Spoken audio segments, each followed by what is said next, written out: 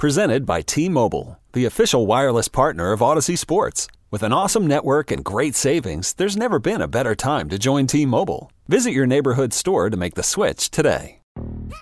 Yo, Trey. Kevin, what's up, man? You know, I've been thinking, what would have happened if the NBA never vetoes the Chris Paul trade to the Lakers and we get CP3 in the same backcourt as Kobe in LA? Well, you get a very happy Jack Nicholson, for sure. And the Lakers probably win a bunch more championships. CP3 finally gets a ring or two or three, and the Kardashian empire is forever altered. What did you just say? Hey, everybody, I'm Trey Wingo. And I'm Kevin Frazier, and we're teaming up on a new weekly sports podcast from Wondery, Alternate Routes. As former Sports Center anchors and current sports obsessives, we're consumed by all the what-if questions that make being a sports fan so excruciatingly fun. If you're like us, then you also live and die on the fallout from every drop pass. Or play call. Each week on Alternate Routes, we'll take a flashpoint in sports, break down what actually happened, then explore every alternate scenario and the ripple effects it would have caused. Follow Alternate Routes on the Wondery app or wherever you get your podcasts. You can listen early and ad-free right now by joining Wondery Plus.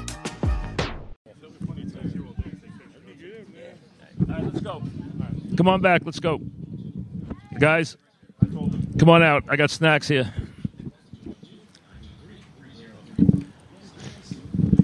I'll take it cold.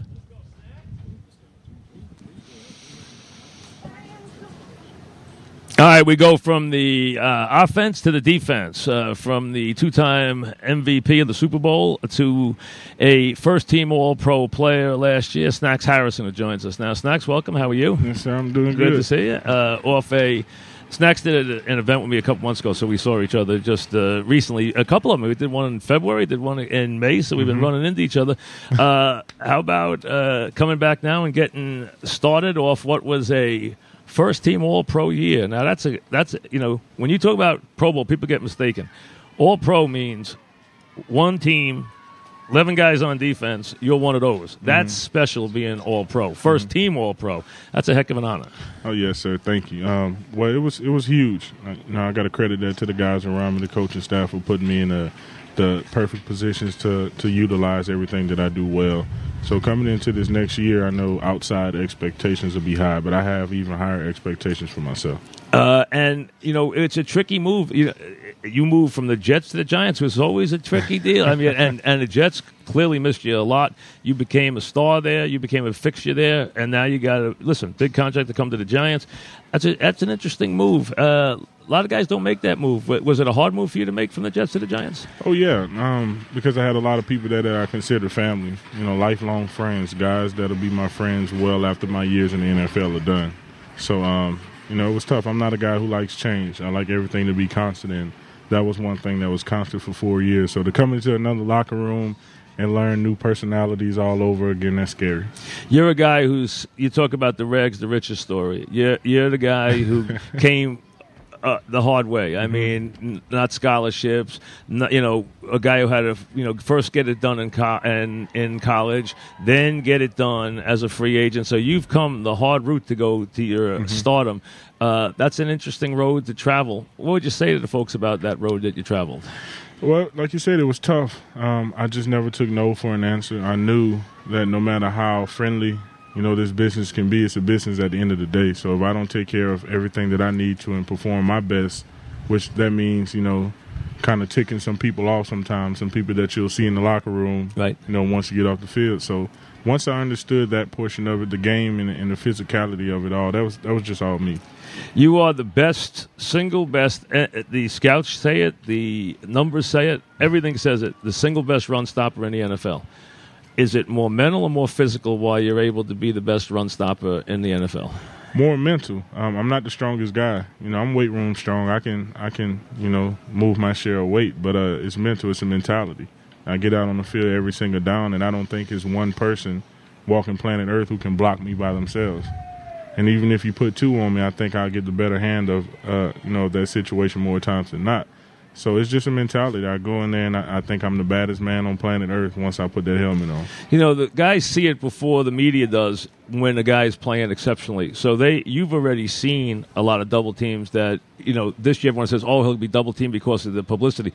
they already started double teaming. Yeah, They already yeah. knew what they had to do to move you and to keep you out of the play. So you've seen that. You've combated that. That's the guys who make a difference. The guys who get double teamed and still make plays. That's hard to get to that level. Oh, yeah, and if you watch the film, I do that quite a bit. And the way the NFL is today, it's not like it was, back in the day where you just went all out to stop this one guy. You had to do this, you had to do that, but it's more of a spread offensive game. It's scheme runs, and if you're going to scheme run a team, then you can't take one person out of a game per se. You have to pay those guys up front to block that man. And at the end of the day, I haven't seen anybody who consistently blocked me by themselves. We're talking with the Giants All-Pro defensive tackle, Snacks Harrison, and we went through this at a couple times. I don't have an audience, so I can't make them guess. The snack that names you Snacks is what?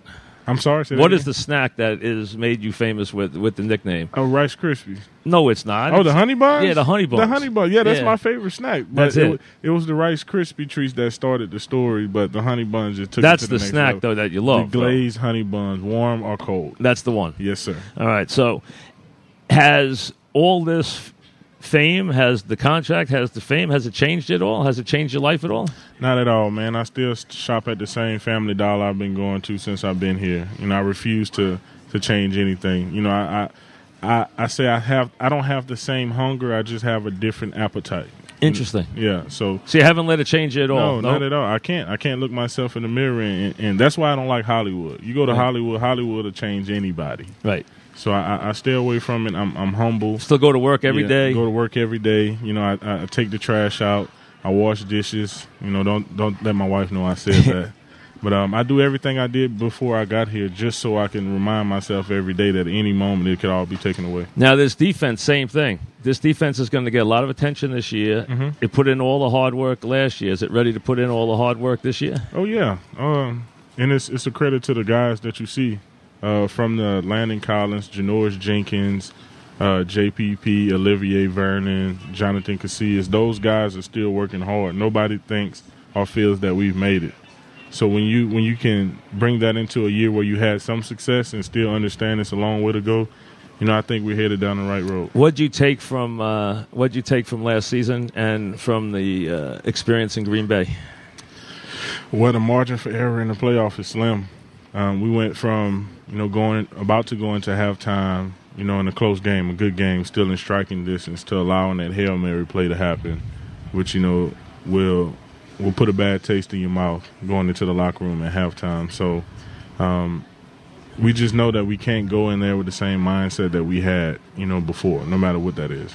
And a guy who made a difference for you is Rex Ryan, right? He had Yes, sir. Rex. We talk about Rex a lot. Rex will be on TV this year. He's obviously, everyone knows him from New York, but he was always a good defensive coach, and he found you and fell in love with you as a defensive lineman. He's the guy that kind of discovered Snacks, right? Yeah, he allowed me to be myself. I was scared to be as physical as I could be because we had the Nick Mangos, the DeBrickashaw Fergusons, the Sean Greens, and we had some higher profile guys over there. So I was scared to hurt them.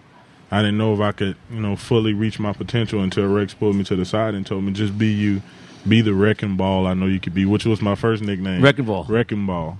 And, once he told me that, it just took it to another level. All right. Well, and so what's your feelings about this team as you get ready? You're a playoff team. A lot of expectations this year. This is, you're not up on anybody this year, this team. So as one of the leaders of this team, what are you expecting?